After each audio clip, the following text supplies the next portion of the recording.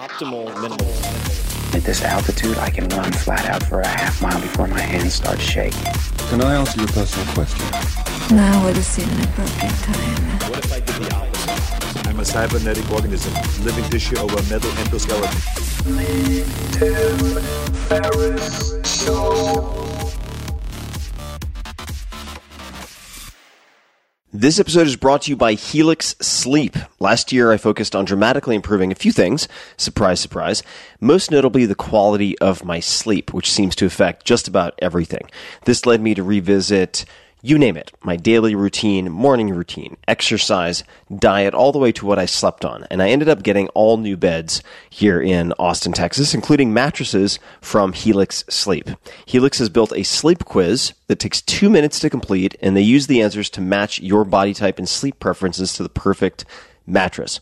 Whether you're a side sleeper, hot sleeper, cold sleeper, or you like plush, you like firm, with Helix, there's no more guessing or confusion. Just go to helixsleep.com/Tim, take their 2-minute sleep quiz, and they'll match you to a mattress that will give you the best sleep of your life. That is their promise. For couples, Helix can even split the mattress down the middle, providing individual support needs and feel preferences for each side. They have a 10-year warranty, and you can test drive your mattress for 100 nights risk-free. Right now, Helix is offering up to $125 off of all mattress orders. So check it out. Get up to $125 off at helixsleep.com/Tim. That's helixsleep.com/Tim for $125 off your mattress order. Take a look, helixsleep.com/Tim. This episode of the Tim Ferriss Show is brought to you by Athletic Greens. I get asked all the time, if I could only take one supplement, what would it be? The answer is inevitably Athletic Greens. I view it as, and a lot of you now view it as, all-in-one nutritional insurance. I recommended it way back in 2010 in the 4-Hour Body, and I did not get paid to do so. I've been using it since before that, and I use it in a lot of different ways. I travel with it to avoid getting sick, or to help mitigate the likelihood of getting sick. I take it in the morning to ensure optimal performance, and overall, it covers my bases if I can't get what I need from whole food meals throughout the rest of the day. And if you want to give Athletic Greens a try, they're offering a free 20-count travel pack for first-time users. I nearly always travel with at least 3 or 4 of these one-dose bags. In other words, if you buy Athletic Greens as a first-time buyer, you now get, for a limited time, an extra $79 in free product. So check out the details at athleticgreens.com/Tim. Again, that's athleticgreens.com/Tim for your free travel pack with any purchase. This episode is brought to you by Athletic Greens. I get asked all the time what I would take if I could only take one supplement. The answer is invariably Athletic Greens. I view it as all-in-one nutritional insurance. I recommended it, in fact, in the 4-Hour Body. This is more than 10 years ago, and I did not get paid to do so.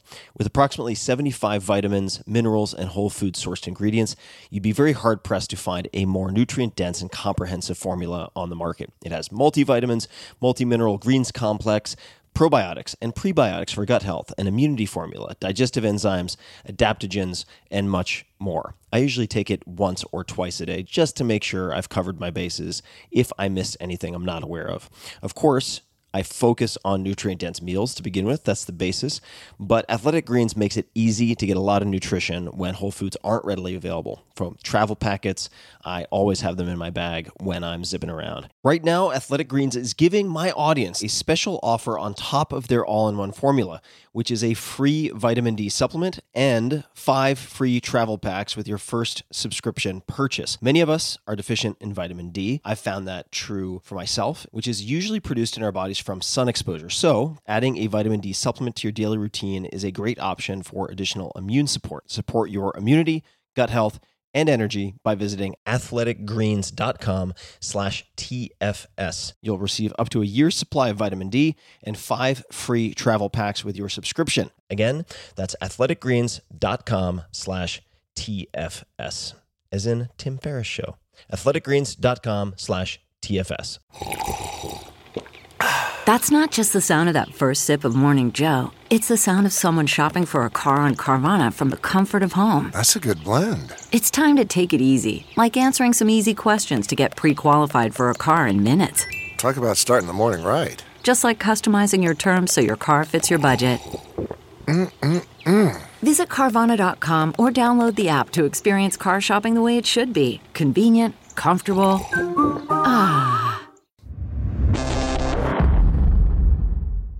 Well, hello, boys and girls, ladies and germs. This is Tim Ferriss. Welcome to another episode of The Tim Ferriss Show, where it is my job to deconstruct world-class performers, to tease out the thought processes, the best practices, the influences, and so on, that you can hopefully copy and paste into your own life in some fashion to test out the toolkits of people who are the best at what they do.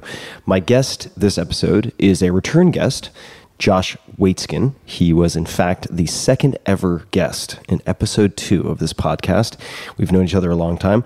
Josh Waitzkin is author of The Art of Learning. He is an 8-time U.S. national chess champion, a 2-time world champion in Tai Chi push hands, and the first Brazilian Jiu-Jitsu black belt under 9-time world champion Marcelo Garcia, widely believed to be the greatest grappler who has ever lived, at least in the world of BJJ. For the past 12 years, maybe 13, maybe 14 now, Josh has been channeling his passion for the outer limits of the learning process towards training elite mental performers in business and finance, or finance, if you prefer, and to revolutionizing the education system through his nonprofit foundation, The Art of Learning Project.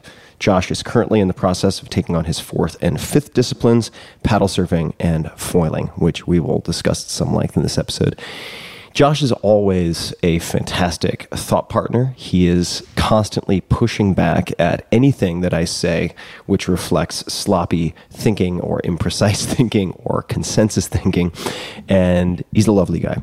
So without further ado, please enjoy this wide-ranging conversation with none other than Josh Waitzkin. Joshua, good day, sir. Timbo. Good to see you yet again. And we've had a chance to spend a bunch of time together, and all sorts of questions have come to mind that I've wanted to ask you, and all sorts of discussions have come up over meals and wine and cold plunges that I've wanted to explore with you. Let's talk about, if you're open to, starting here, some recent explorations of learning, and specifically some insights related to someone you introduced me to quite a few years ago, Maurice Ashley. Yeah, man. Maurice was is a dear friend, and we became very close when I was 11 years old playing chess. And between the ages of around 11 and 23, 24, we studied chess 5-6 hours a week together, sparred together, traveled around the world competing together against one another and as a team, as training partners. And it was actually really cool. He came to visit us a couple weeks ago, and it was a really unusual life opportunity because Maurice and I haven't talked about chess in about 20 years. So imagine going all in, just deep dive with someone for 13 or 14 years in an art, not talking about that art for 20 years, growing in different directions, and then coming together. And a lot of what we were exploring were questions around, for example, what were our assumptions or our shared constructs 20 years ago, things that we agreed to be true that we now don't believe to be true. And for context, I mean, Maurice was a high-level chess player. How would you, for people who don't know the chess world, how would you describe? He's a strong grandmaster. And we grew up, we came up the ranks together. He's older than me. He's about, I think, 10, 11 years older than me. And he's a beautiful soul, and we were, back in the day, we were just brothers, very similar to my relationship with Dan Caulfield that I have today in martial arts and now foiling. Maurice was my sparring partner in the chess world. And I think what you're referring to in terms of what we were exploring was fascinating because, a lot of what I think about today is the emptiness of mental models or the relativity, the non-absolute nature of any kind of ideas or constructs or networks of ideas that we have. Things that we believe today we'll likely see as somewhat flawed 5 years from now. And so I work on seeing them as flawed today and seeing the holes in them. And so what was really interesting to explore with Maurice were what were the things that we believed as pretty strong chess players back in the day that we just no longer believe to be true, individually and collectively. And what came up? A lot came up. What came up for you? Well, one of the the direction of thought that I found most interesting, it's not just what were our false constructs 20 years ago, but what are the common root structures to my current constructs and my false constructs 20 years ago. I see. So in other words, what do you now disagree with in terms of beliefs you held 20 years ago that nonetheless sprouted from sort of roots or seeds that current beliefs share? That I may or may not be present to. Yeah, and then, that you may not. And then part of the challenge is to be present to them and then examine their emptiness today. Mm-hmm. One of the interesting differences between Maurice and me 20 years ago is that when Maurice studied chess, he was extremely idealistic, fanciful, somewhat to a fault competitively. So there were moments where, for example, Maurice would be playing a beautiful chess game and he would make a mistake, as we all do, and he would kind of lose interest in the game because like the poetic perfection or something of what he'd been creating had been marred. And his idealism was obviously so beautiful to me, but also was sometimes a little bit frustrating when we were training together. And that frustration, we both learned from, and it was really interesting to explore. So it was an example that came to mind for me where there was a moment I recall viscerally when I was probably 22 years old. We were studying a variation of the Najdorf Sicilian, and we saw there was this position that would come after 3 incorrect decisions. So in other words, in this complex opening that we were studying, there would be 3 mistakes that could be made, and it led to this fascinating position. And Maurice was like, we should study that position. And I thought that was completely impractical. I was like, dude, what are we going to study this for? It's imprecise, right? We should spend our time studying a position we might actually see.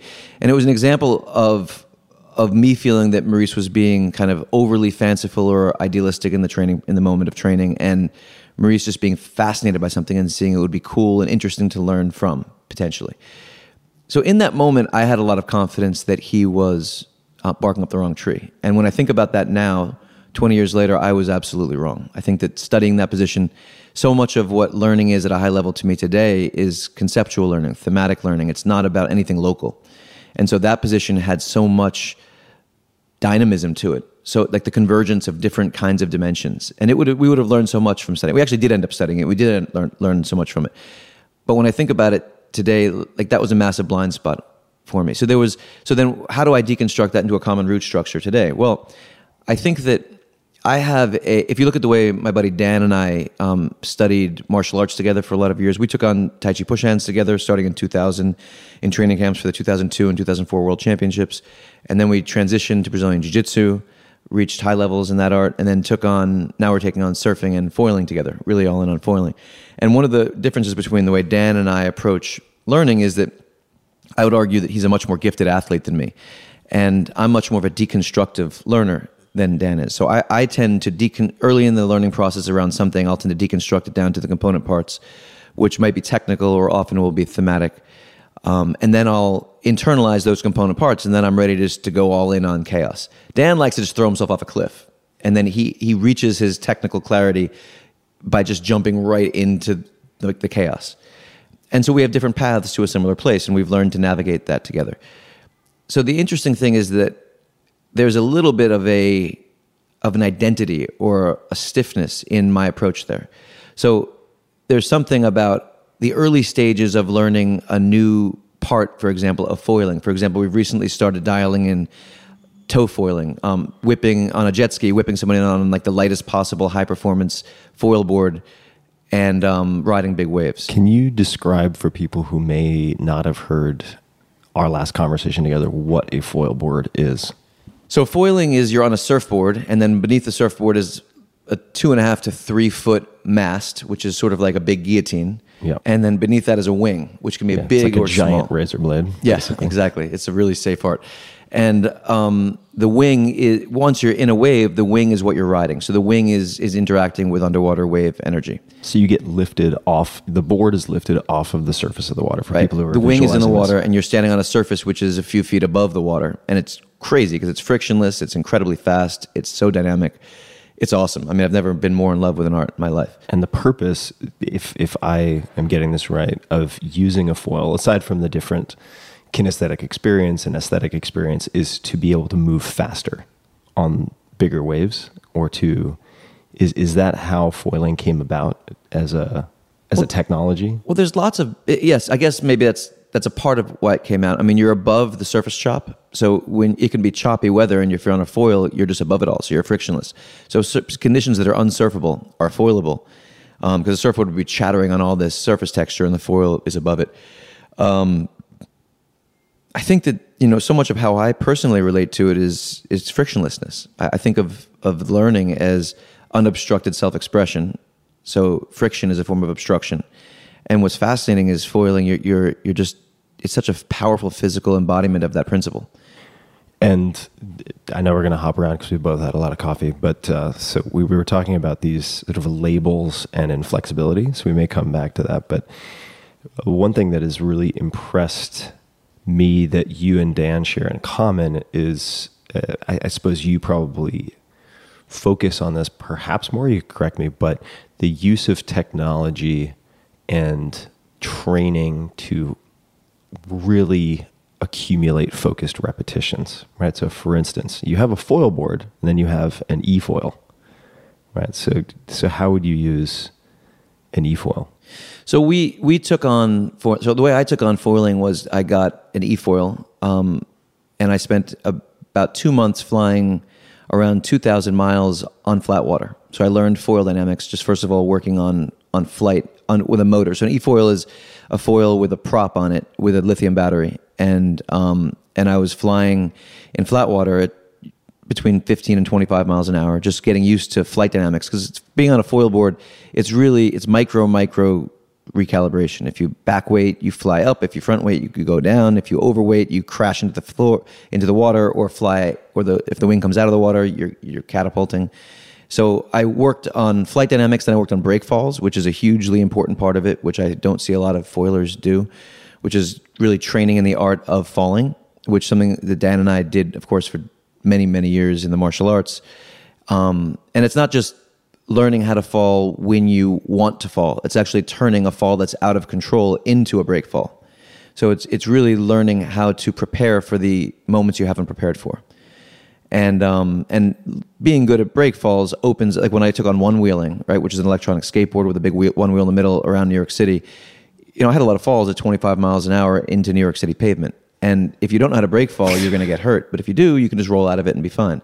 So I think that being comfortable falling, it's a really important principle, I would say. And we could talk about designing the learning process around principles as opposed to around techniques. So like the technical arsenal of break falls, it would fall into the principle of just being comfortable falling. And then you can take a lot more risk than you can take otherwise because the fall will be something that's part of your domain. Well, let's take an example of practice that I've never heard anyone else discuss. Maybe this is common practice. I suspect it is not. But you've achieved world-class levels in multiple arts. That in and of itself is very uncommon. With foiling specifically, and we won't spend an hour talking about only foiling, but I think I want to highlight for people that this is a discussion of learning and principles using the example of foiling. Using an e-foil to go through boils over and over and over again. Is that principle-based? Is that technique? And perhaps you could just paint a picture of what a boil is and why you chose to practice in that way. Right. Okay, so zooming out for a moment, the way I think about taking on these arts, it's understanding what are the component parts and doing lots of reps in them so that you're comfortable with them and then putting them all together. So my learning process won't look great in the first couple days or couple weeks. And I'm not concerned about that. And I think that one of the interesting parts of it is I think that a lot of what's happening in surf culture or foil culture is people have these Instagram accounts and they're always posting videos of what they're doing and they have to look cool. And so there's this groupthink that I observe around what looks cool and what the microculture will approve of. And so you can't really do things outside of that. And so, for example, going through boils, when you're on big wave faces on a reef, sometimes there's an upwelling of water or if the water interacts with a shallow spot or a ledge or a big rock, you'll have a boil it's just like a big shooting up of water pressure from the bottom. It looks like boiling water. It looks like boiling water. And when a wing hits that, or when a piece of a wing hits that, a foil wing, you just can get thrown. So you have to learn to absorb it. So you have to learn how to either weave around it, weave through the boils, or absorb them. And so one of the things the e-foil opened up was the ability to to really seek out boils and learn how to, lowering level a little bit so you're not at the top of your wing of your mast when you enter it, and then just learning what the boil does if you hit the wing straight on the corners, lots of falling. But for example, putting on a helmet, putting on an impact vest, those things don't look cool on Instagram.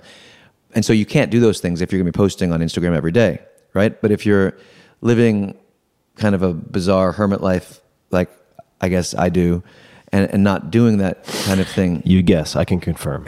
You can embracing looking absurd in certain moments is a very interesting hack to what others might not be taking advantage of in the learning process.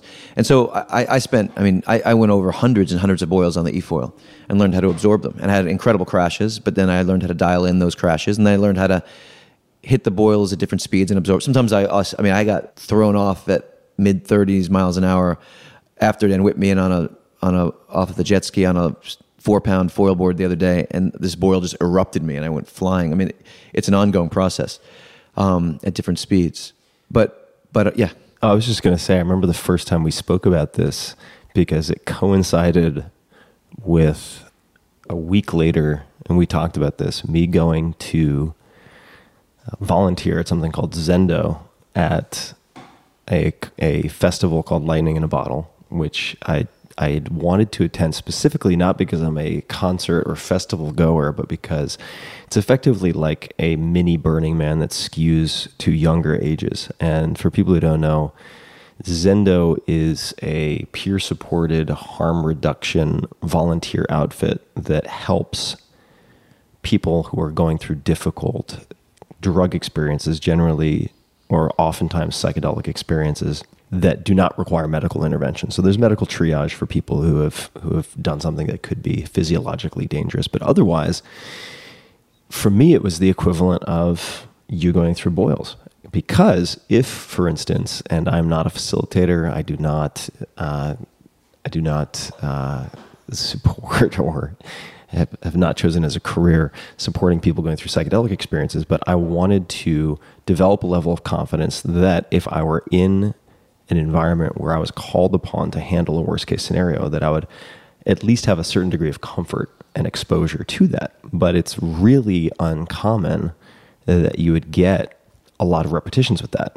That would in fact mean that you would in some way be manufacturing these terrible conditions. So one of the few ways to do it was to volunteer at Zendo, where you get these kind of red line cases and you get put in the crisis tent over and over and over and over and over again. And we had a really rich conversation about that, about this type of deliberate practice with the edge cases that are nonetheless really important to develop a degree of comfort around. And I think that you can do it thematically or non-locally. You don't have to do it specifically in the thing. So for example, one of the beautiful things that the e-foil opened up to me and Dan was the ability to there was this one wave that we fell in love with, this offshore reef, and it would just mound up into this super steep ramp that just kept on going. And it was actually two converging ramps, and we called it ramps. And this wave was sort of like the drop that you'd make surfing that would last a second. That drop would last 45 to 60 seconds. And a buddy who surfed it said we should call it aneurysms, because it felt like you're having an aneurysm that lasts for 60 seconds. But we did so many thousands of those waves, then it's like you get used to the aneurysm. And then the aneurysm becomes mellow, and then it's just a mellow place to be. And then you translate that over to foiling on like the lightest, most high performance board possible. The drop you make down a steep face before a bottom turn. We've just done so many of those that lasted for so long that these sections that would have felt super critical to us before just don't anymore. Similar, you can do cold plunges. So if you're cold plunging in 33-degree water, your body's going to go into that same freak out, fight or flight place. And then learning to breathe through that and come out the other side. I mean, cold plunges are in a non-local way a great way to train at making steep drops, surfing or foiling. Yeah, it's controlling it, or not control. It may not even be controlling a panic response, but becoming familiar with the physiological response to panic, right? On some level. And those people listening obviously can't see what's going on here, but you have a richness, a smorgasbord of cold plunge options here, and 33 degrees is not a a grand exaggeration because I unplugged one of the cold plunges a few days ago because it was turning into an entire ice block. So for the last few days, we've been getting inside and being surrounded by ice. And I think the idea of kind of non-local practice applies also to what I was mentioning, right? Because I've accompanied doctors on ER rounds for similar reasons, right? To become more comfortable with an environment that seems out of control or unpredictable. And another option within the realm of, say, psychedelic harm reduction would be engaging or facilitating in large breathwork groups where you will have people, whether it's holotropic or something else, respond in really exaggerated, outwardly expressive ways in these groups, and you have to keep them from, say, flailing and hurting themselves or hurting someone else. How do you... what types of practice have become more important to you? If you're looking back at your, say, competitive career in chess or your practice of jiu-jitsu, what types of practice or thematic practice have become more important? Have you learned to value more or less? Does anything come to mind?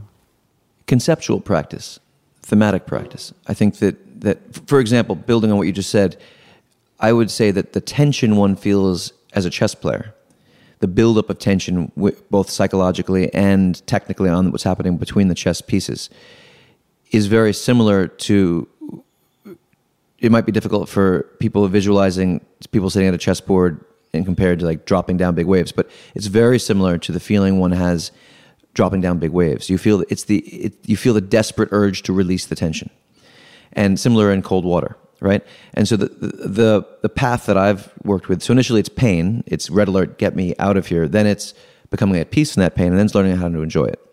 And so like the great chess players, like someone like Magnus Carlsen, one thing that's fairly unique about him is he seems to really enjoy tension, right? And I've trained in my life. I never got there as a chess player, but I have gotten there in other things. Just learning to just completely love chaos. So the tension isn't grinding on you. You're not a tectonic plate moving toward eruption. You're getting stronger as the tension builds, and that's something that I think is beautiful to train at. Something like cold water is just something you can replicate every day to do it. The e-foil, open that up in drops, foiling, right? So I think to answer your question, conceptual learning has been, when you learn a technique, you're learning one thing. When you're learning a principle that embodies a technique, you might be learning 1,000 things. And so designing a learning process around the meta. This is part of the reason why I think my approach to surfing and foiling has looked so strange to somebody who are lifetime surfers, because I'm not approaching it technically. I'm working on internalizing certain core concepts, principles. The techniques fall within the tree beneath the principle. But so meta training, I think, would be the most important answer to that question.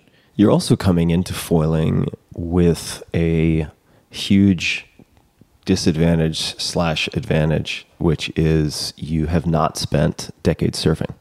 Right. So you're looking at things very differently. And just to give one example, and as background, before we began recording this, you encouraged me to read through a Slack channel that you have with your team where you're bouncing different ideas off of one another. And they're stress testing your ideas also, asking you to clarify things, define things. And you mentioned at one point frontside turns. Not to get too deep in the weeds, but frontside turn, different from backside turn. And then realizing that you could practice that on an e-foil by just effectively, correct me if I'm wrong, but what I read was kind of going in circles. Yeah, spinning in super tight circles. And you're doing just hundreds and thousands of repetitions that would be impossible to replicate except over an extremely long, weeks, months. Oh, years. Years on a surfboard. And so you were able to see that where I think perhaps others might not. certainly some would, but that struck me as a huge advantage that you have, that you're seeing things with beginner's eyes, and you're already technologically enabled. So you have just a greater buffet of options. I think it's really important for me to be clear. I'm just a beginner in the surf and foil world, right? Yeah. I mean, most of the people who are foiling have been surfing for 20 or 30 years, their whole lives, because foiling is super hard. It's surfing much faster with an extra vertical dimension. The interesting thing about it is I'm learning how to surf and paddle surf through foiling. The lines that I can draw foiling are much better than the lines I can draw paddle surfing. And what's fascinating is I went out surfing. I'm right now foiling, 6 days a week, maybe, and paddle surfing 1 day a week. I went out paddle surfing yesterday because the swell dissipated a little bit and it wasn't great foil conditions where we go. And I was amazed at the breakthroughs I've made surfing just from the foiling breakthroughs I've made over the past couple of weeks. It's really interesting. So I'm coming at this in every way backwards. I'm taking on the art of surfing and paddle surfing. I started in my late 30s, not as a 6-year-old kid. And so that also speaks to some of the things that Dan and I, this relates to Dan as well, things we need to do. Like, we haven't gone sideways forward.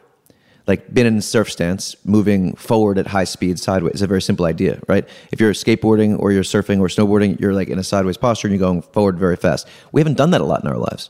So things like the one wheel, which Dan and I both did, and then the e-foil, like, that just gave us a huge amount of reps. And then the amount of waves we've been able to take e-foiling, we've been learning about surfing waves through those reps.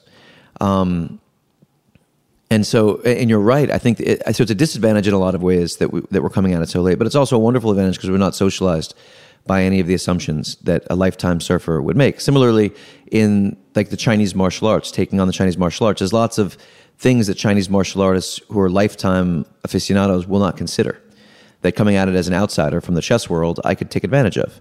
Similar in the Brazilian Jiu-Jitsu world.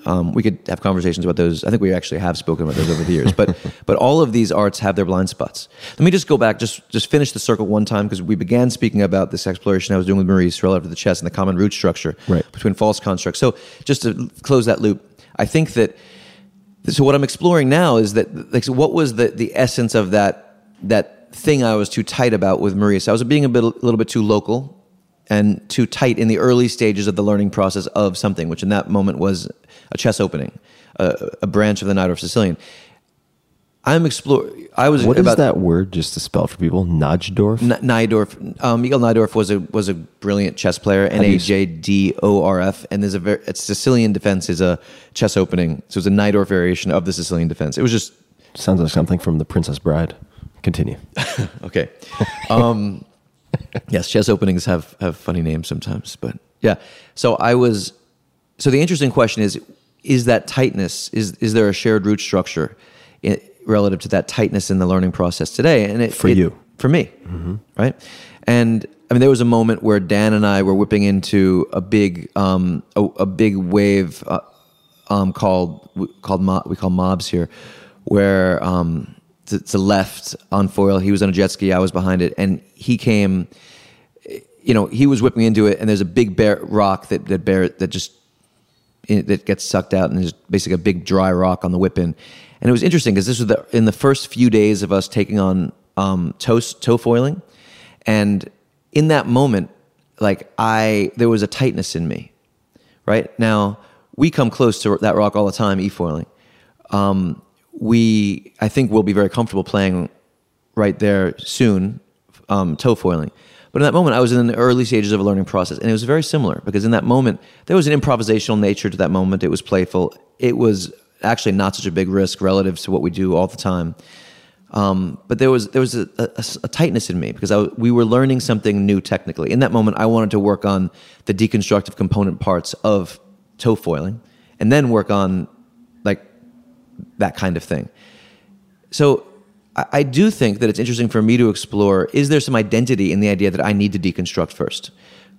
Similarly, questions like parallel learning, lateralization, I would say one of my biggest strengths as a learner has been the ability to translate from previous arts into current arts.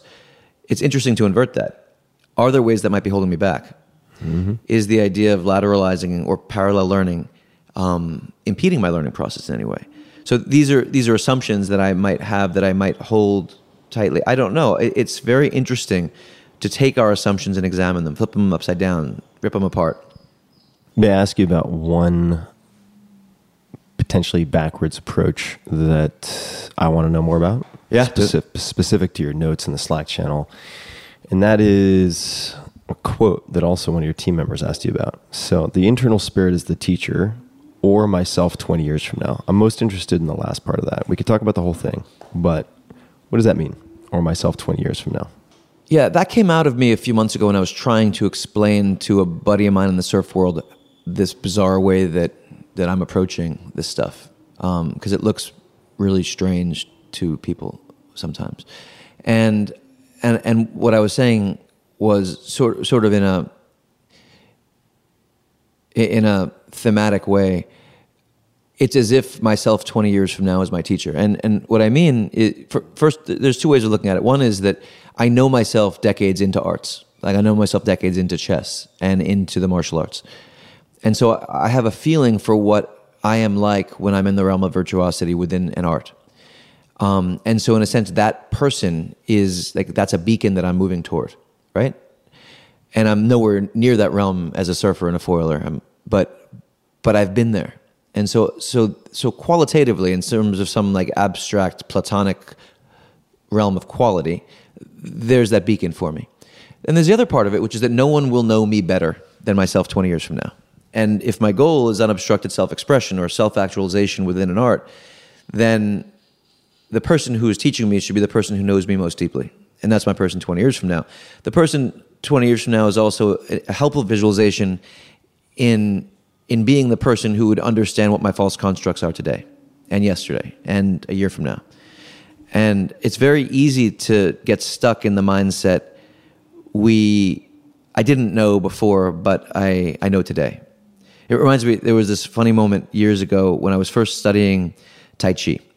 And I was in William C.C. Chen's Tai Chi studio. This was back in, I think it was 1998, 1999. And there was this guy who had been studying for decades. And he was telling a story. And he was sort of holding court within his knowledge of wisdom within this domain. And he said, when I studied Tai Chi for a year, I thought I knew what I was doing. And I thought I was really starting to understand it. But after 2 years, I realized everything I thought after a year was wrong. It was just wrong. But now I understood. And then after 4 years, I realized everything I thought after 2 years was wrong. And he went on with this story and this pattern, but now I understood. Then when after 8 years, the same thing, everything I thought after 4 years was wrong. And now I've been training for 16 years. And everything I thought after eight years was wrong, but now I finally understand. And I remember thinking at the time, man, you got it, but you didn't get it. Like, the point is, you don't know now either, right? Like, after 16 years, you've been going through this repetition. What about after 32 years? So part of that visualization is designed to help me know that I don't know. Yeah. Right? And which is so important. It's so easy to think that we were in the dark yesterday, but we're in the light today. But we're fucking in the dark today too. So I've a question about the self 20 years from now, because a follow-up question. Part of what I enjoy about these conversations with the mics is that we get to hopefully edge into some stuff that we haven't talked about, because we talk all the time. And I don't think I've ever told you about the piece of writing I lost that pained me the most. And the piece of writing that I lost was the following. I was, for some reason, maybe feeling under the weather or had an injury, something like that. And I was unable to join some friends skiing. And I was very upset about this. I love skiing. And I was sitting in a lodge, love ski lodges, so that's the upside. And there's beautiful fire, so on, got some hot chocolate, because that's what I do when I'm feeling moody and want to stuff my emotions in a ski lodge. And I had paper, and I wrote this long story about a guy, aka young Tim, wandering into a ski lodge, sitting down, and having this older gentleman, about 20 years older, kind of sit across the table near the fire by him and striking up a conversation.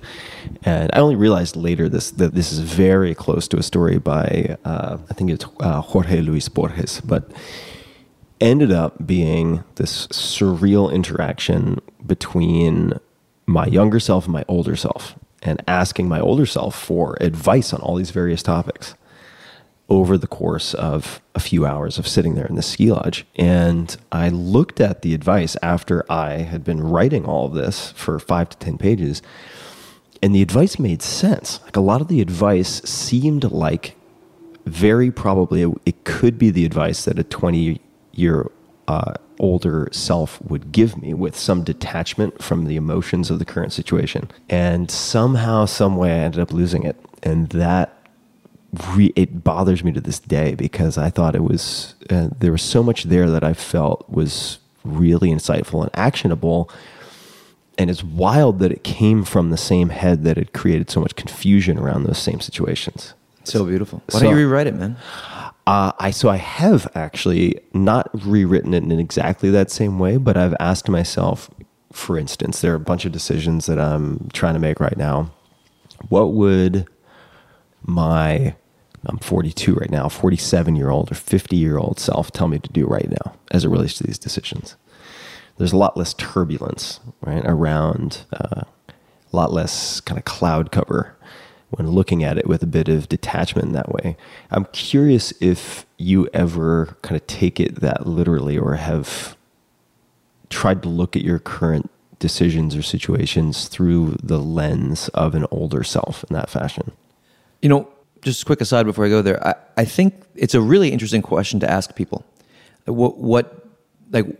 How would your 20-year older self guide you today? Because it gives you a window into somebody's ability to perspective take and to think conceptually.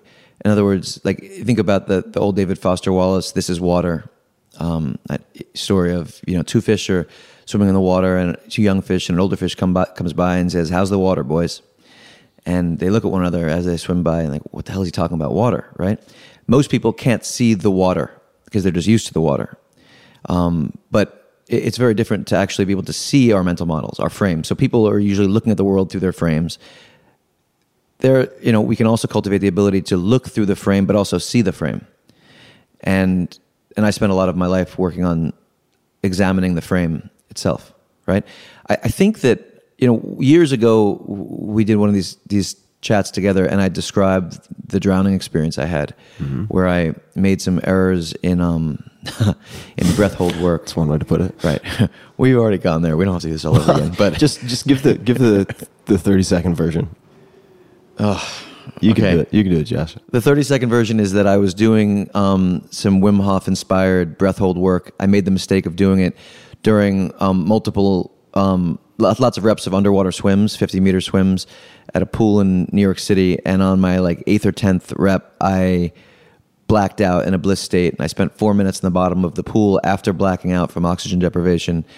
This old guy pulled me out, and which I'm eternally grateful for. And I basically drowned. All the doctors said after 45 to 60 seconds, I should have been brain dead or dead, but it was 4 minutes. On the bottom of the pool, and that my training saved me. Also, you could say, put me there, but that's a whole other conversation.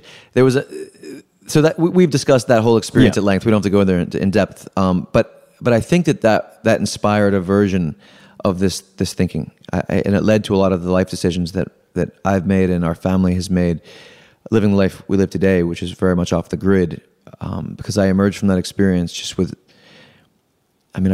I was someone who filled with a lot of love and an appreciation for doing what one loves, but that went into overdrive. And I just decided that I would devote my life to living as fully and deeply and beautifully as I possibly can, helping my loved ones live as fully and deeply and beautifully as they could, and making as large a positive impact on the world as I could. And that was just all that mattered. And we uprooted our life and changed everything. So I think that mortality experience, that was the most powerful catalyst for that kind of thinking. And I should just note that thankfully I've not had that experience, but about a year ago at a retreat, group retreat, there were a number of writing exercises that we were instructed to do. And one of them was to respond to a prompt. And the prompt was, pretend as though, or imagine that you are going to die exactly 2 years from today. You will die in perfect health. Just the clock will run out. 2 years from today, you will die. What will you do in the next 2 years? What are the things that you would do? And I realize that's somewhat different from having a near-death experience and then reprioritizing, but it does apply a certain pressure and a certain sense of urgency that I think you would get from either situation. And that prompt and what I wrote afterwards gave me a tremendous amount of clarity about certain things that I wanted to do. And another prompt was, if you were going to die in 2 years in perfect health, what left undone, what would you most regret not doing? So similar question, but slightly different wording. That also provided me with a tremendous amount of clarity about certain things that I followed through on. So it can be simulated in that way. Absolutely. Yeah. I think that, we've over the years discussed this term firewalking that I use for physiologically embodying something we're trying to learn. So for example, if you're training in the martial arts and you overextend your arm and you get armbarred and your elbow gets broken or your shoulder gets ripped up, for example, in a world championship, you're less likely to overextend your arm next time, right? To say the least. But if you watch someone else do it on a video, it's hard to learn that lesson.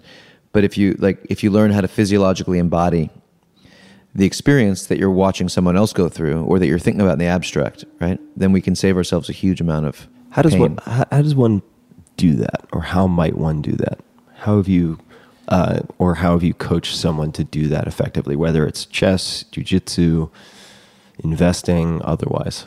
Well, I think intense visualization, really training at visualization, which one can do through meditative experience. I think biofeedback training is really useful to help learn how to put yourself into different physiological states at will, because you can actually use biofeedback to observe what state you're in if you just don't sense it so quickly introspectively. Harnessing triggers for I was with my wife and a bunch of friends the other day, and I haven't watched the Oscars in years, but the Oscars was on, and Eminem's performance of "Lose Yourself" came on, and it's funny. "Lose Yourself" was the song that I used in my training camp for the 2004 World Championships. So for the 3 months of every day of training, I listened to it before every fight of the World Championship in 2004, in between the semis and the finals, and in between the finals and the sudden death playoff, when I've been in the wildest state of my life. That song is such a deeply fucking burned in trigger. I had my 8-year-old son in my lap. We were watching the Oscars. My 3-year-old was sleeping on my other shoulder, and "Lose Yourself" came on, and my body was ready to fight 15 dudes. It was unbelievable what happened to me. I had to just leave, and I took a walk for 10 minutes. Unbelievable how powerful triggers are. Whether it's olfactory triggers with smell or music, connecting triggers, different physiological states. I'm not suggesting that one should have something that, that's a pretty intense one. That's the Femme Nikita stuff. That's Manchurian Candidate stuff. Yeah, exactly. It was kind of amazing to feel how powerful that was so many years later, just right there. So I think that learning how to put yourself into an intense physiological state through visualization. For example, cold plunging, your body will go into an intense physiological state. You can attach a trigger to that. Then you can go into that kind of fight or flight state if you choose to. So for example, one of the things you do cold plunging is you get into, say, freezing water, and then you learn to breathe yourself. It takes a while initially, but then pretty quickly into a state of calm. Your heart rate goes very fast, you're hyperventilating a little bit, then you just chill it out, and then you're in a calm state. You can also choose not to go there. You can choose to get in the water and not breathe to that state of calm.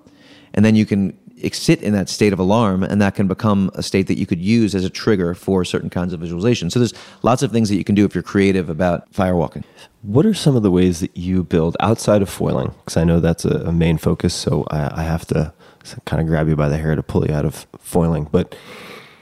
And you do foil a lot. What are other ways that you've built feedback loops into your life? Well, feedback loops are everything. I mean, you can It's funny. I was talking one of the funny things about my conversations with Maurice, because I really left the chess world behind, and it was fascinating just talking to him about how it's evolved so much. And one of the questions that I was asking him is, how present are world-class chess players today to the networks of cognitive biases? And he said that what's interesting is that many of the great chess players today actually don't even know what cognitive biases are. And one of the reasons that they're able to do that is because chess today, you just have such unlimited accurate feedback loops because you've got computers that are much stronger than humans analyzing the position by your side. So any decisions you make, you can look over and see if it's right or wrong. And the computers are so strong that they're going to be right.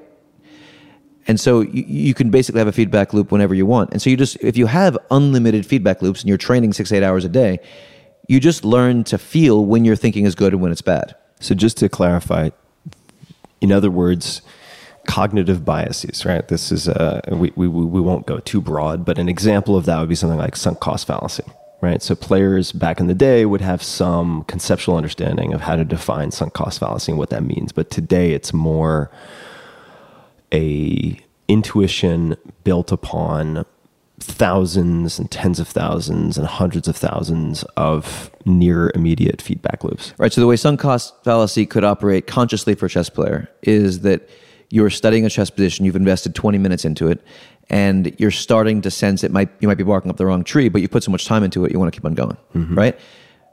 Or that could just manifest without any consciousness of the bias in just that your thinking doesn't feel good. Or in the moment your thinking starts to feel a little bit less present or less on it, then you just go the other way, right? Or like you can have a confirmation bias where you can think, okay, right now, am I or am I not searching for proof of something for a decision I've already reached, right? Or you can just not be subject to confirmation bias because you've had it burned out of you by so many reps of feedback loops just beating the shit out of you whenever you get it wrong, right? So in arts where you have massive amounts of natural, accurate feedback loops, you don't have to be as conscious about these things. On the other end of the spectrum, something like investing, it's very, very hard to have accurate feedback loops because the decisions you make today, if you're a long-term investor, the decisions you make today, you might not actually see the result of that decision for many years. And you could have had good process and still have bad outcome, or you could have bad process and still have good outcome. So it might not be an accurate feedback loop, even if you do have the feedback loop. And so in realms like that, you have to be really creative. And I would argue that a lot of what defines the learning curve of someone in a field like investing where accurate feedback loops are few and far between is how creative you are in manifesting them. For example, you can have somatic feedback loops. You can use biofeedback to understand when your performance state is at a high level of quality or a lower level of quality. What does it correlate to physiologically? Exactly. So when you're thinking, well, what does that mean? What is the biofeedback saying? And then you learn to feel what the biofeedback is physical saying. signature? What's the signature of those good decisions? Right. Which we use biofeedback for initially, but then we learn from the biofeedback how to feel it, right?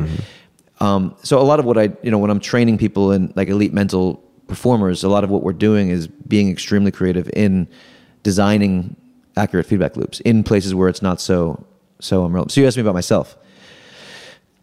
Oh,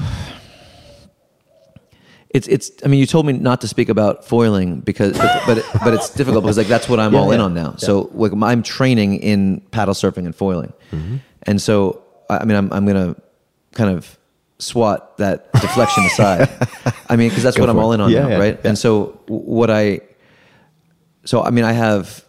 I've learned that feedback works for me sometimes, and other times I don't want it.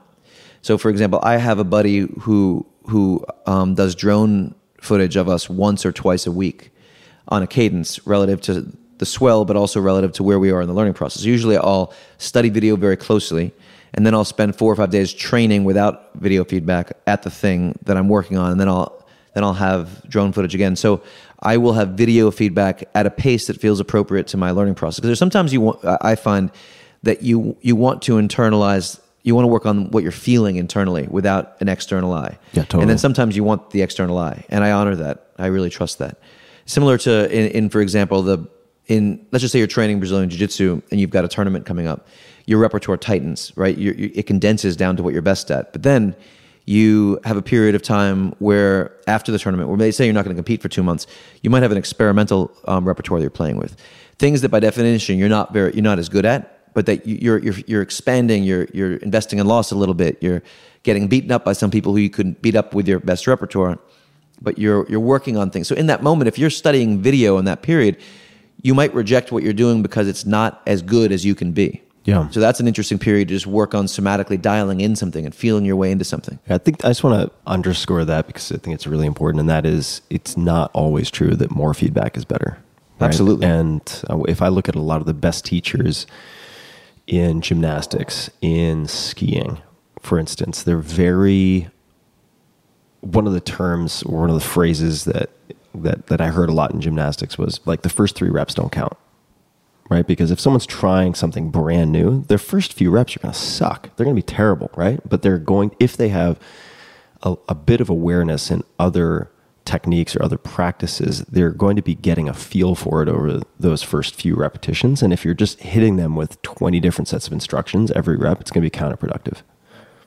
Right. And I think that there's feedback that you're internally generating based on how you feel and how you observe you look on video or something. Right. And then there's feedback that a coach or a trainer might be giving you. For a coach or a trainer to give you feedback, they have to, for you to let that feedback in my view, they have to know you very deeply. So there's a lot of trainers, for example, who can't get outside of their own conceptual scheme. So they tell you what you should do based on what they would do or what would work for them or what they would want to do if they were in your shoes in that moment. But that's very different from what you need to do in your learning process or what you're ready to stretch for in your learning process. When I'm working with people in a training capacity, I have ways of observing my core partners in training, like professionally, through their journals, through their brainstorms, through their biometrics, through lots of different things. And I will, it's 99.9% observation. And I might see something that I would like to give feedback on, or that I think I might give some feedback on, and then I'll observe it sometimes for weeks or months or even years until the moment is right. Or I will have a hypothesis that I'll test, and then I'll think about what would be the way to explore this that would be most helpful and not lock somebody else up, right? So much of what most coaches that I observe live with is their own ego pattern. Their ego pattern they're stuck in their conceptual schemes, but also they want to have the egoic satisfaction of telling you you're doing something wrong or making you better. But the great coaches will actually coach without someone even being aware that they've been coached. Question for you on stress testing your own thinking. So I read the Slack channel, which is comprised of interactions, mostly your sharing of ideas and thoughts, and then the asking for clarification by your teammates, right, who are employees. How else do you stress test your thinking or positions on things? Do you have a proactive way of doing that? Does it just happen naturally in your interaction with various friends? Because you have physically somewhat isolated yourself, right? How do you think about stress testing the integrity of your thinking and positions? Yeah, great question. So, I've physically isolated myself, as you point out, but also somewhat technologically isolated. I'm not on Instagram or Facebook or Twitter or any of those things. Stay off. Good. I said stay off. Yeah, that's the game plan. But I have a really wonderful network of close friends and thought partners, yourself included, who I am in dialogue with and who I really trust. And I don't have a lot of dialogue with people who I don't think highly of. And so, for example, around what I'm working on actively in my training process, Dan Caulfield, who we're out there on the water 4 or 5 hours a day together. He knows me, as intimately. Our friendship was born in fighting one another for thousands of hours, literally.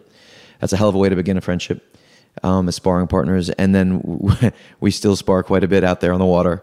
And so, we're always stress testing things together. Emily Kwok, who is just an awesome woman who's been my right-hand human for about a decade. She's a Brazilian Jiu-Jitsu black belt women's world champion 2 times over. She's my chief of staff and runs our whole operation. She's the boss of our whole thing, and Emily. One thing that Emily's really brilliant at is we have a shared consciousness. She understands me very deeply, and she is very good at pointing out to me when I'm speaking in a shorthand that other people aren't understanding. So she pushes me to deconstruct quite a bit for our dialogue within the team, and more broadly. Is there a risk that if you are of the hive mind together, that you have the same blind spots and therefore are at risk of missing flaws in thinking? Of course. Yeah. Yeah. But I'll have dialogue, I have dialogue with, I'm not sure how many different channels of dialogue open with I have clients who I work with who are, I think, some of the best thinkers in the world who I'm talking about ideas with. But I think to dig into your point, I think that absolutely yes. And so you need to have people in your ecosystem who push against you. And in our surf and foil ecosystem, it's Dan and I have this kind of abstract, bizarre way of going about things. And almost everybody else who we're in dialogue with, we have a group of 6 of us who are doing this together. 3 of them think we're just completely crazy.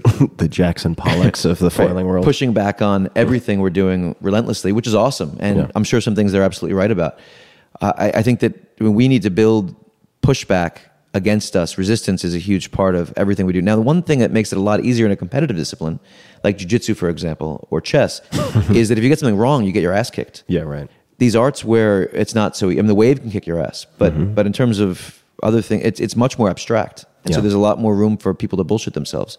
Well, to give a current example for myself and some of the conversations we had, and are having, we don't have to get into the super specifics of positions and stuff, but as it relates to investing, right?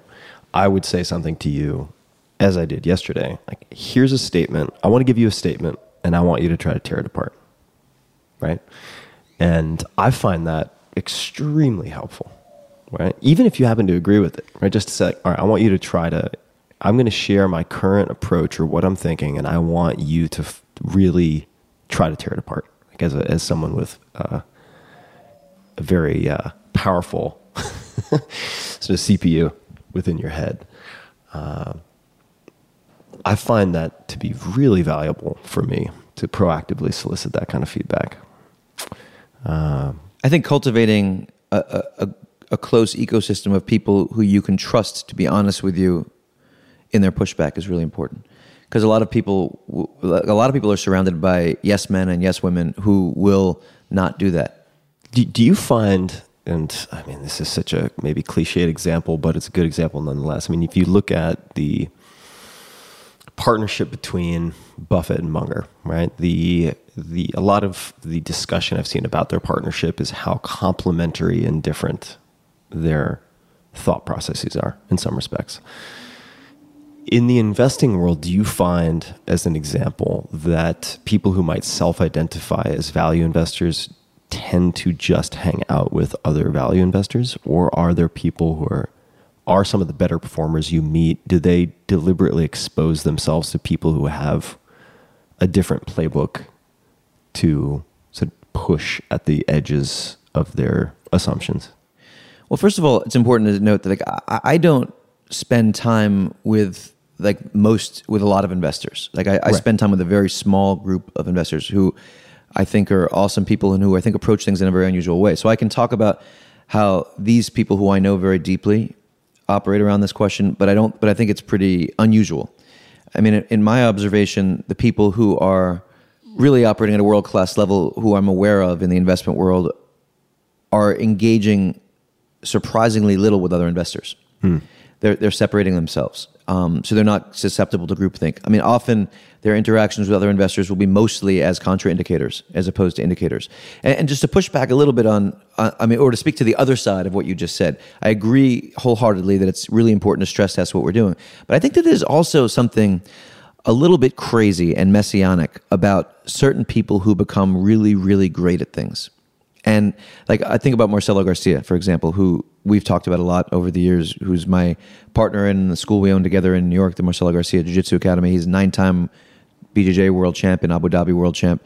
I would argue pound for pound, probably the greatest grappler to ever live. Which is an opinion a lot of people hold. Yeah, for sure. If you just YouTube or whatever, look at Marcelo Garcia. I mean, you'll be check out the Marcelo team. Yeah, he does a lot of amazing shit. And what's interesting is when Marcelo was competing, if you went with him to competition and you felt him in training camps, I've been in a lot of training camps with him, and we've sparred a lot in training camps, and I felt him in that physiological state, which is like you're fighting an ape. It's a really simian physical intelligence. It's wild. I mean, his lats are like hands in the precision of how they close around your neck. It's pretty amazing. But there's a confidence that he goes into things, and it's the kind of thing where you can walk into a room where no one believes in you but yourself. But your self-belief is so profound that you're unstoppable. And the way I relate to that, if you try to deconstruct it, is that like that kind of sense of inevitability of success comes from self-expression, from knowing that you're playing your game and you're playing your game better than anyone else in the world could. And you've built everything around the uniqueness of who you are. And there are moments. I remember when Marcelo was. There was one moment when Marcelo was in a Mundials and he was fighting this guy Calasanz, who's a just brilliant fighter in his own right. And Calasanz went for a wrist lock, and Marcelo pulled out, and then Marcelo put his hand right back into a wrist lock, looked Calasanz right in the eye, and let him try, and just stared him in the eye while Calasanz tried to close a rip. And so he didn't avoid the technique. He just tried to break this man by putting himself into the thing and saying, "You will not." Like, you can't break me. And you can break someone by being unbreakable. And there's something about that kind of self-belief that is really powerful. And there's something about approaching things in really unorthodox ways that you don't really know if it's going to work until it plays out. I mean, I'll give you like a very basic, much more simplistic example of that. The idea that Dan and me training in the e-foil stuff was going to translate over to the foil stuff was something I had tremendous confidence in. But, I mean, pretty much everyone who I spoke to in the surf and foil world thought we were dead wrong and thought we were just barking up the wrong tree. And if you look at the footage side by side of those two different tools, I could see why someone would conclude that, right? For sure, because the e-foil is way heavier. You're on like a 70-pound instrument, and it's got different dynamics, but you're foiling, and you're foiling fast, and you're getting tons of reps. And the e-foil, I would argue, is much harder to learn than a lighter foil in that it's more high consequence. If you get hit by it, it's bad. You're dealing with a machine. You can die. Lots of things. But the thing is that it's an amazing creation, and you get so many more reps. So learning on the thing, you just get. I'm not sure if it would be early on 100x, 500x the reps.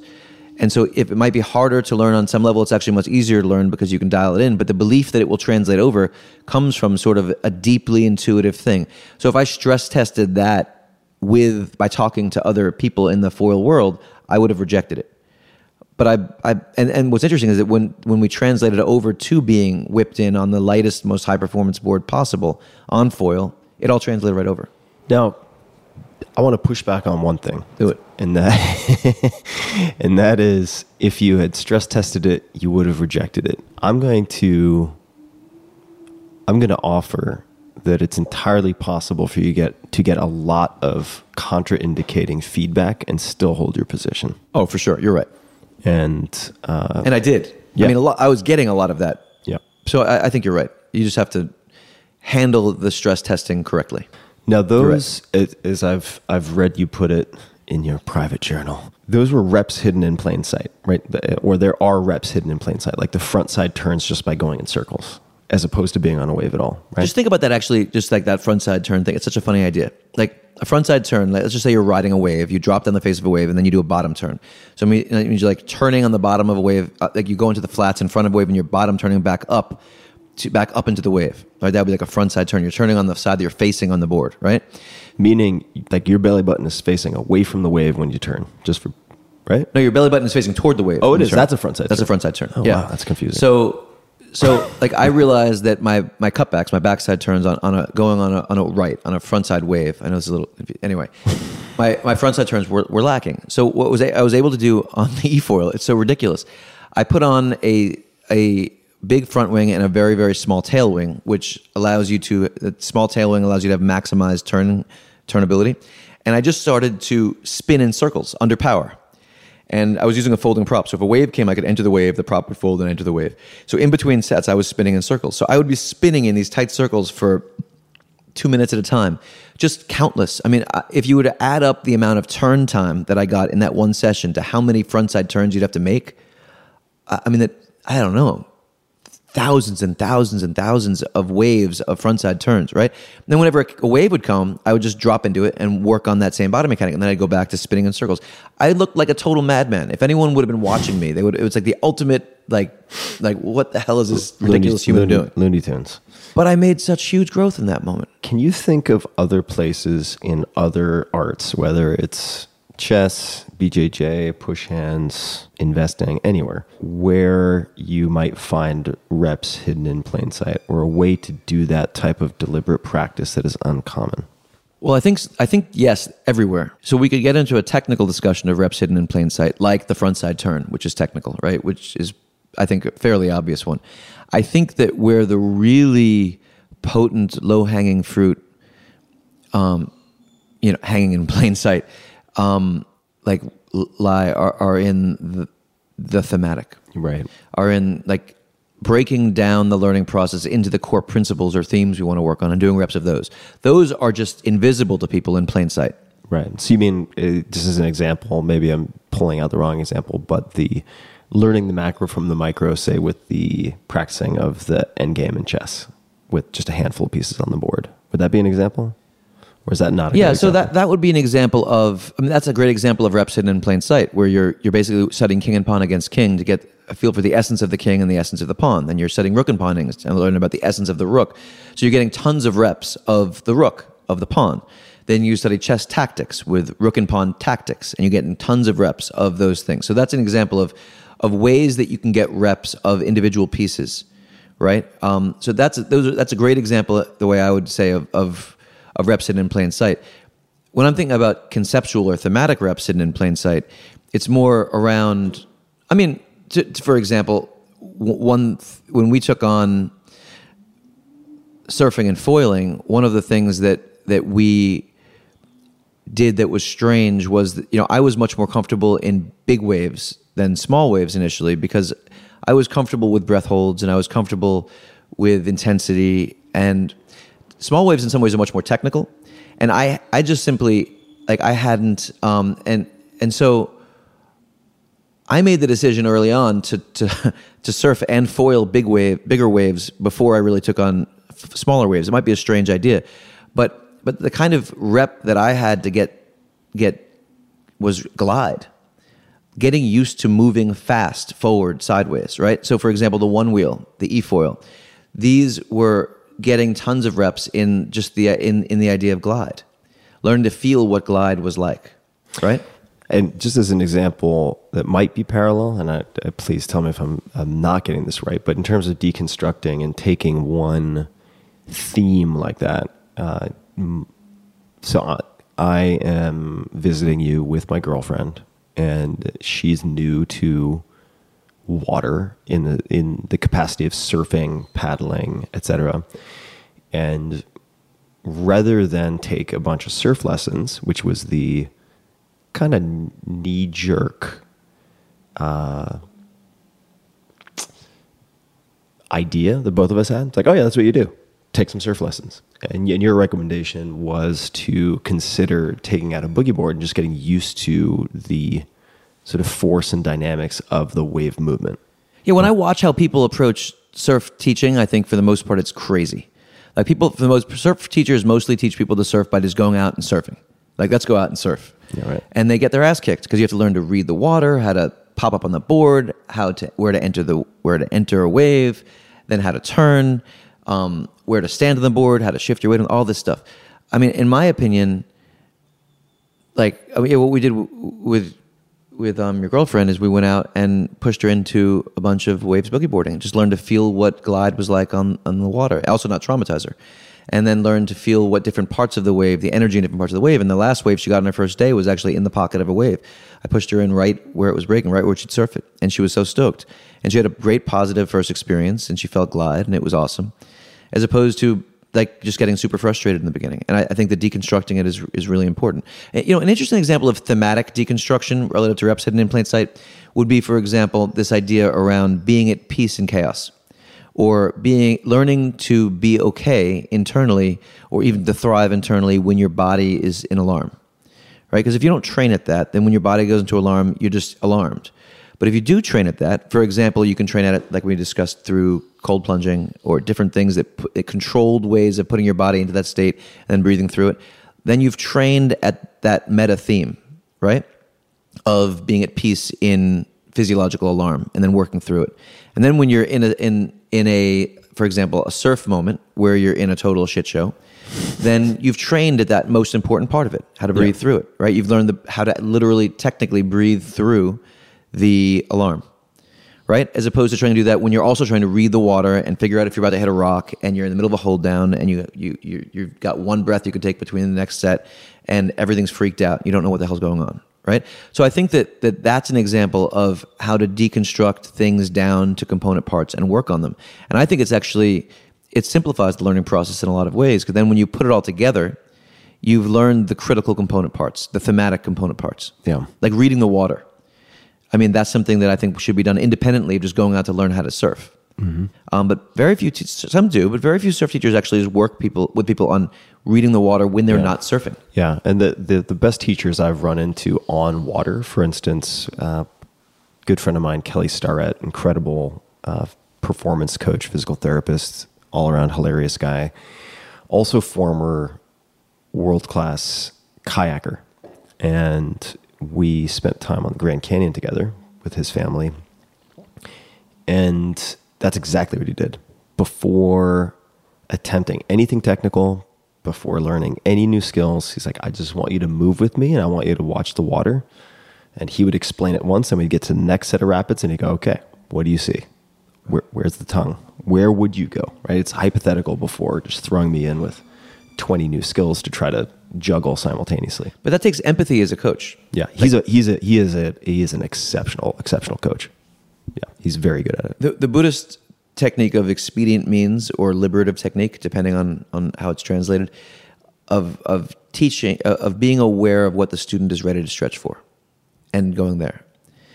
That's taking yourself outside of your own conceptual scheme as a teacher and understanding what the student needs, right? I mean, I think that's that's like principle 101 as a teacher, but very few people really internalize it. Yeah, Kelly and you are both very good also at ensuring that the first few experiences are at the very least non-threatening, right? So that they may not be orgiastic celebrations of joy, but at the very least, they're not going to be traumatizing, right? He's very good at that, whether it's Olympic weightlifting or kayaking on what can be very, very scary rapids at different points, ensuring that the first few experiences, as you're just getting a toehold on the basic sensations of a new skill, are non-traumatizing. I've learned that. I think some people in my past might not say that was a core strength. But we can let that one go for now. Well, we're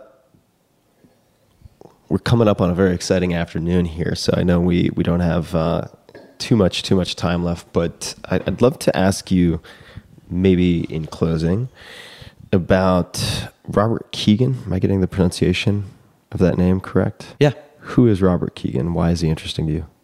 So our friend Graham Duncan first turned me on to Keegan many years ago, and I read his work, but I've been, in the last couple of years, just becoming increasingly impressed with certain core points that he's zoned in on. He's just a brilliant adult developmental psychologist, and a lot of his work is around the transitions in the human mind from an opportunistic to a socialized to a self-authoring to a self-transformative kind of mindset. And if we just zone in mostly around the transition between the socialized mind and the self-authored mind, which is... Yeah, hold that thought. May I ask, does Graham find this... Is he focused on this mostly in the context of talent acquisition or finding good talent? Is this sort of part of his filter in doing that? Yes. Mm-hmm. I think that was how he initially was drawn into it, and I think now it's just part of his worldview. Just a lens. Yeah, just a lens. And it's one of many very interesting lenses. I don't tend to have think that one lens has got it all, but the thing that I'm intrigued with Keegan's work, which I have a huge amount of respect for, is the exploration of the limitations of the socialized mind. Sometimes we can just will somebody to be able to perspective take, to release their perspective and take on someone else's perspective, or the ability to hold multiple mental models that are competing with one another and be at peace with that tension between them, right? We can just want people to do that, but there are certain developmental hurdles to that. And I think that that's an area that Keegan has really explored brilliantly. And I do encourage people to read Keegan's work. How do you spell his last name? Kegan. I think it's important to be empathically present to the developmental obstacles that we all might have around what we can and cannot do conceptually. I mean, it strikes me that we're all blind. It's just a matter of accepting that we're blind and trying to figure out how we might be blind, or what we might be blind to, perhaps is a better way to put it. Keegan. Yeah, and I agree. And for those interested, Graham and I had a really fun conversation on the podcast as well. So I will create a short link to that. Graham's a brilliant dude, a dear friend. I love him. And he's the best mind I've ever run into in the world around the hunt for talent and the deconstruction of like potential world-class talent out there in the early stages. Best hair in the business also. Absolutely. Severe follicle envy of Graham. So for those people interested, I'll create a short link to that interview, that conversation at tim.blog/Graham, Graham. Joshua, anything else you would like to mention, discuss, disabuse me of before we wrap up? Nope. A woodpecker is right now trying to put a hole in my office. I think that's a great place to close. Right. So, Josh, where can people find you? I feel like your answer is the same as Laird Hamilton, in the Pacific Ocean. Yes. Well, until next time, thanks for hanging, man. Thanks, brother. And recording something for posterity to be continued. Hey, man, this was fun.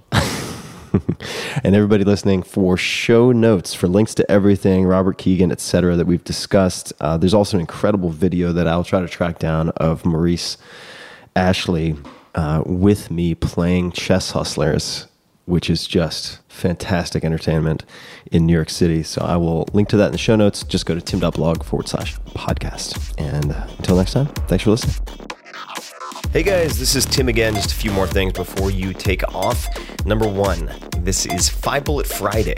Do you want to get a short email from me? Would you enjoy getting a short email from me every Friday that provides a little morsel of fun before the weekend? And 5 Bullet Friday is a very short email where I share the coolest things I've found or that I've been pondering over the week. That could include favorite new albums that I've discovered. It could include gizmos and gadgets and all sorts of weird shit that I've somehow dug up in the world of the esoteric as I do.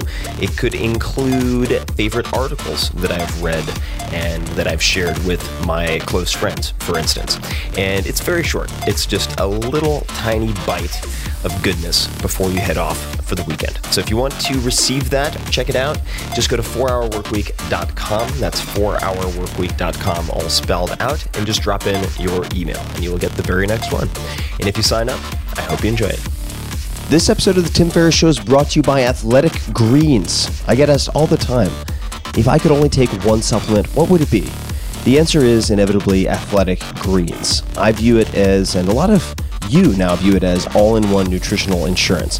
I recommended it way back in 2010 in the 4-Hour Body, and I did not get paid to do so. I've been using it since before that, and I use it in a lot of different ways. I travel with it to avoid getting sick, or to help mitigate the likelihood of getting sick.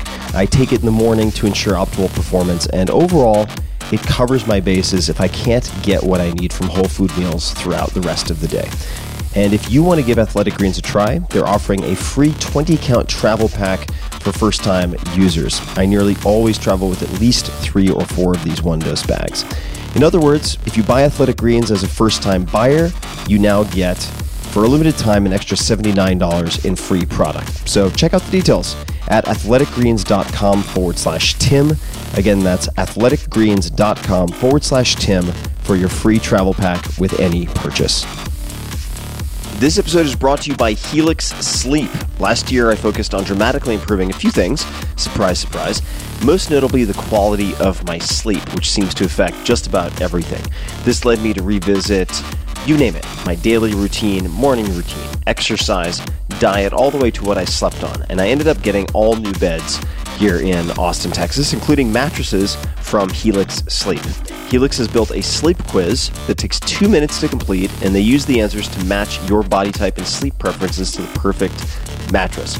Whether you're a side sleeper, hot sleeper, cold sleeper, or you like plush, you like firm, with Helix, there's no more guessing or confusion. Just go to helixsleep.com/Tim, take their 2-minute sleep quiz, and they'll match you to a mattress that will give you the best sleep of your life. That is their promise. For couples, Helix can even split the mattress down the middle, providing individual support needs and feel preferences for each side. They have a 10-year warranty, and you can test drive your mattress for 100 nights risk-free. Right now, Helix is offering up to $125 off of all mattress orders. Check it out. Get up to $125 off at helixsleep.com/Tim. That's helixsleep.com/Tim for $125 off your mattress order. Take a look, helixsleep.com/Tim.